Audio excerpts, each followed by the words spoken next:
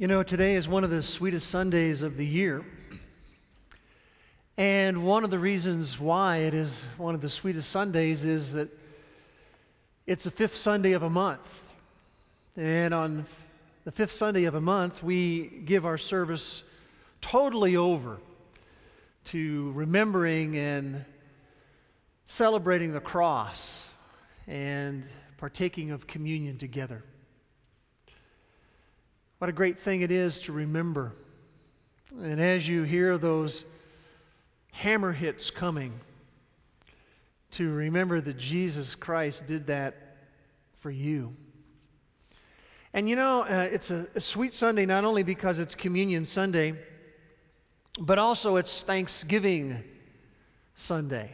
And if there ever was a Sunday that we ought to, in a special way, express our gratitude to the person of Christ for what He did and His love for us, this would be that kind of a Sunday. So I'm looking forward to our time together. You know, 2 weeks ago, before we did a couple of marriage conferences in California, when we were last together, when I was with you, we worked through a message entitled Probing the Cross, where we went into some detail about the significance of what Christ did. We went back and relived some of the events from the gospel account. And we pointed out then that when you talk about the cross, it's not just a message of Christianity, it is the message of biblical Christianity. And there's great value, even for those of us who have known Christ and trusted in the cross and His work on the cross many years ago. There's great value for us to revisit it. And that's part of the reason why Jesus instituted the Lord's table. It's our opportunity to revisit the cross, to go back there and to revel in all that He did for you and for me. And I believe there's great benefit. I think that's part of the reason why Jesus planned it that way. He knew that there would be a benefit, a twofold benefit for us to go back and to revisit and revel in the cross. And the first benefit that we get is it's an opportunity for us to reinvigorate our joy. And we need that from time to time because life tends to beat us down. And we can find our joy having escaped from the forefront of our thinking. And also when we revisit and revel in the cross, it's an opportunity to rekindle our worship because the story of the cross is the most amazing story in all of the world, that the Creator God loves us enough to become a man to die. So that's our goal in the next few moments together before we gather around the Lord's table is to revisit and to revel in the cross and allow it to reinvigorate our joy and to allow it to rekindle our worship. I'd like to invite you to take your Bible and turn in your Bible to 1 Corinthians chapter number 15. Now, if you don't have a Bible, there should be one under a chair in front of you.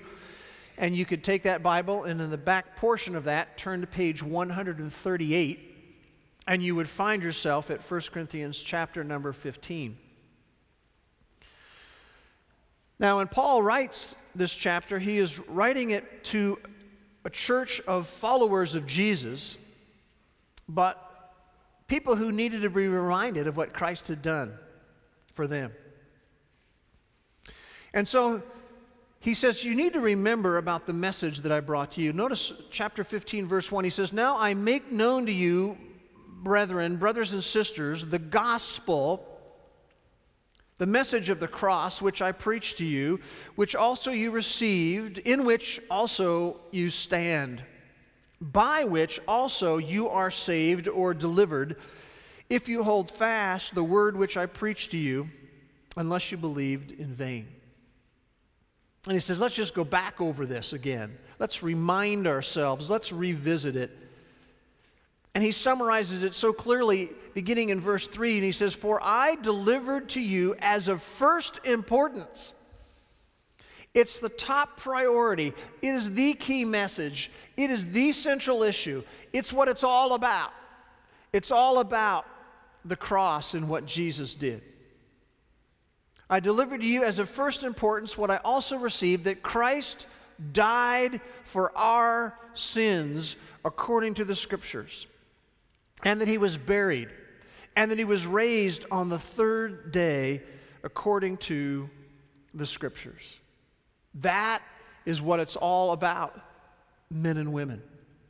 That Jesus Christ, of first importance, died for our sins. He gave up his life for you and for me. And he was raised on the third day, as the Scriptures teach. That's what we want to do for the next few moments. We want to again revisit this. We want to revel in it for a little while. And when we do that, it will reinvigorate our joy. And you might say, well, how does that work when you go back and you look at the fact that he died in your place? How does that reinvigorate our joy? Well, what it really means is that we, because of what Christ has done, are now free from our failures. We are free from our shortcomings. We are free from our sins. And men and women, we need to remember that, and we need to be encouraged by that. Even this last week, if we took time, even anonymously, we could list on a board some amazing failures that have happened, some amazing shortcomings we have had. And the truth of the matter is when we look at the cross, we realize that we're free from those things. We are free from our sins of commission and our sins of omission. And those are historical terms that are used to describe sins of commission would be sins that we did. Sins of omission would be things that we failed to do that we should have done. And because of the cross of Christ, we are free from those things. And we are free from guilt. I don't know of anything that can disrupt a life of joy more than guilt. And because of what he did for you and for me, we are free from our failures and free from our shortcomings, free from our sins, and we are free from our guilt. If you would, turn in the middle of your Bible to Psalm number 103.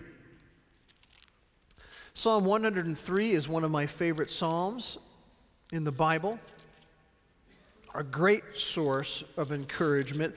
If you need your joy reinvigorated, this is a psalm for you.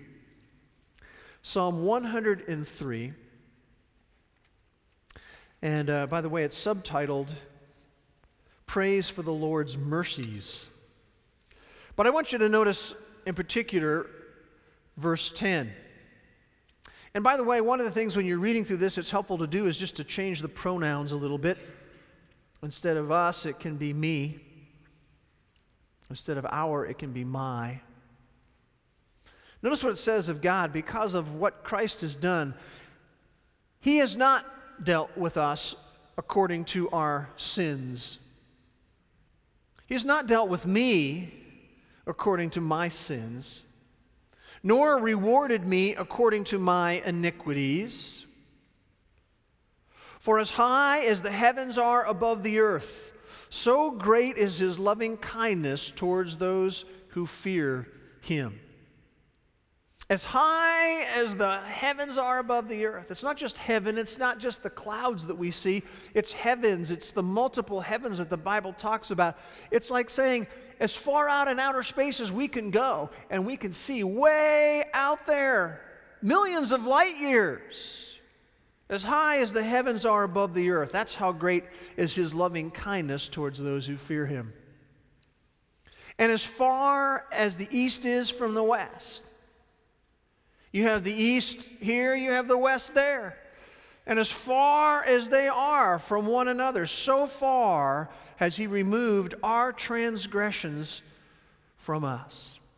So far as he removed my transgressions from me. Just as a father has compassion on his children, so the Lord God has compassion on those who fear him. See, when you just refocus and revisit the cross and you revel in it a little bit, it will reinvigorate our joy. He doesn't deal with us according to our sins. He doesn't in any way keep our transgressions hanging over our head. He extends to us compassion because of what Christ did on the cross for us. So that's important. That is so important for us to know.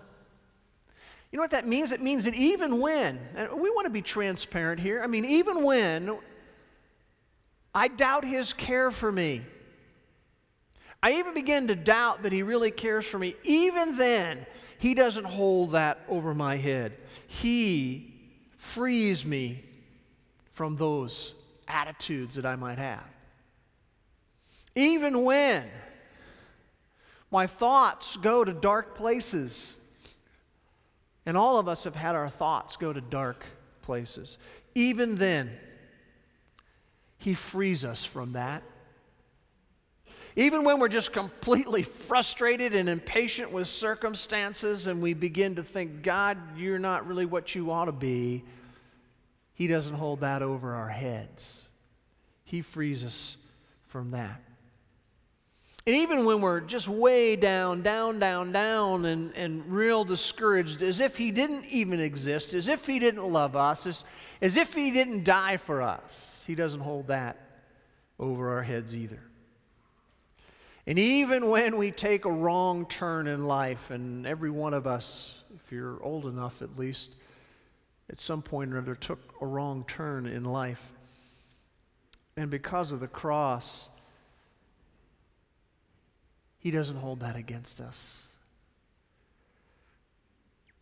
And it says here very clearly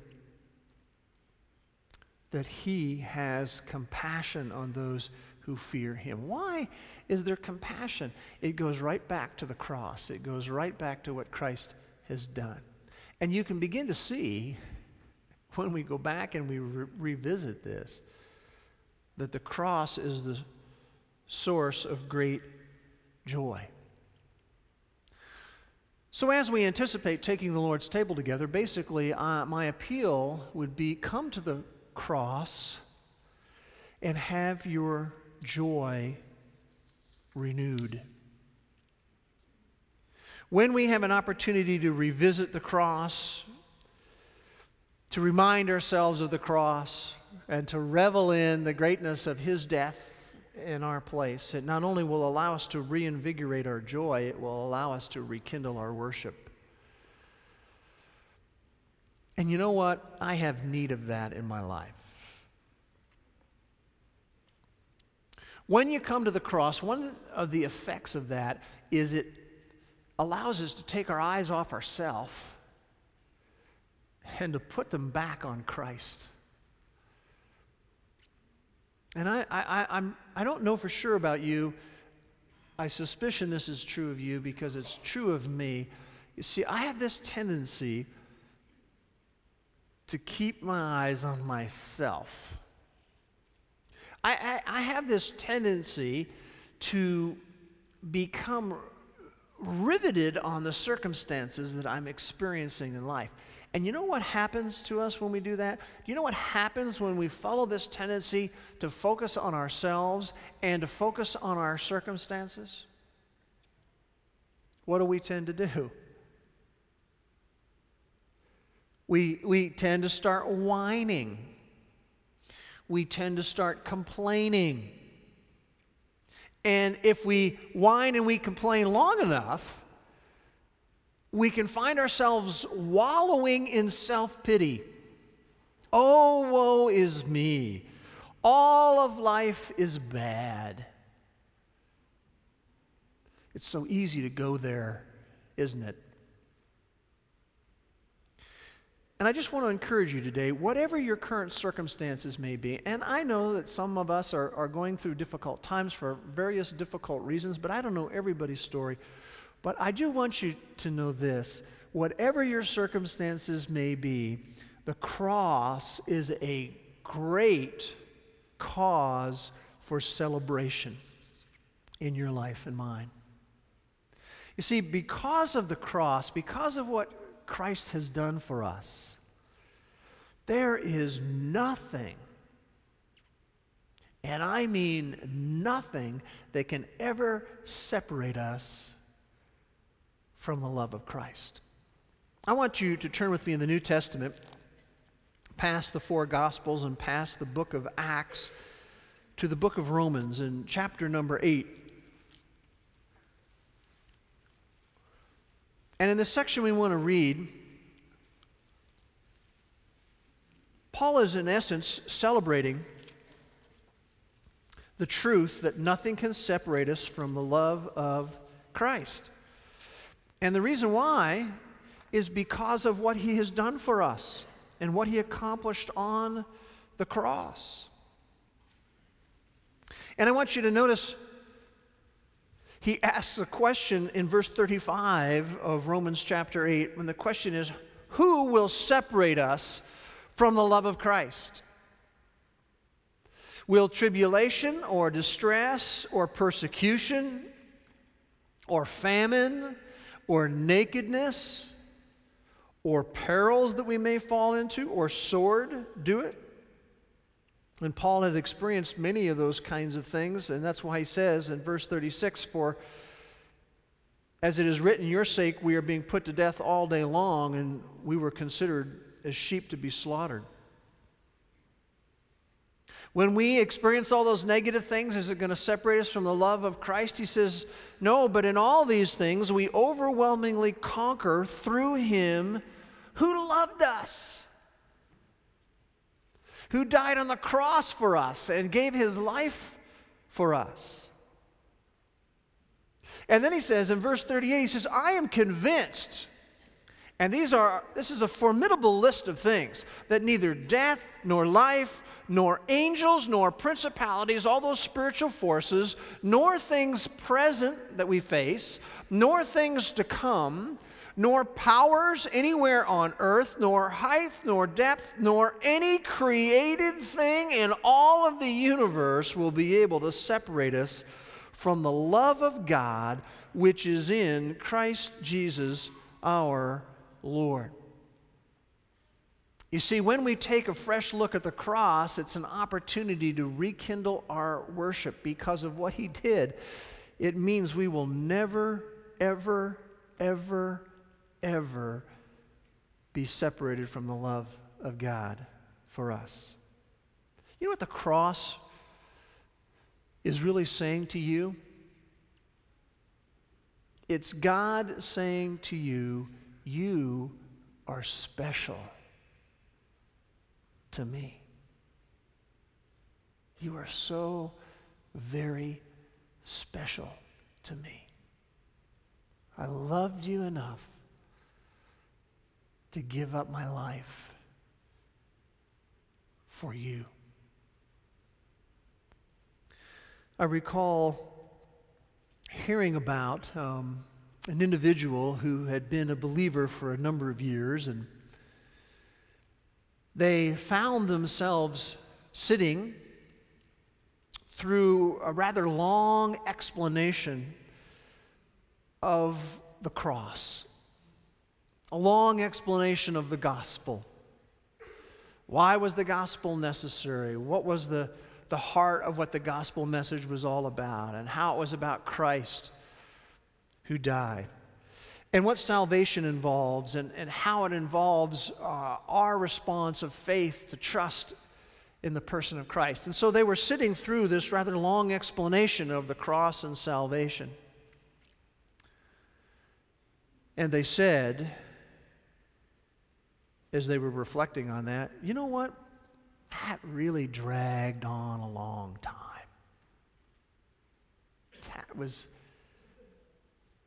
That's pretty boring, actually, because, it's all stuff that I already know. And you know, my response to that is my friend. My friend. This is the most amazing story in all of the universe. And every time we hear it, it's an opportunity to worship God in a fresh way. It ought to be the most exciting thing to sit through, because it's the amazing story of His love.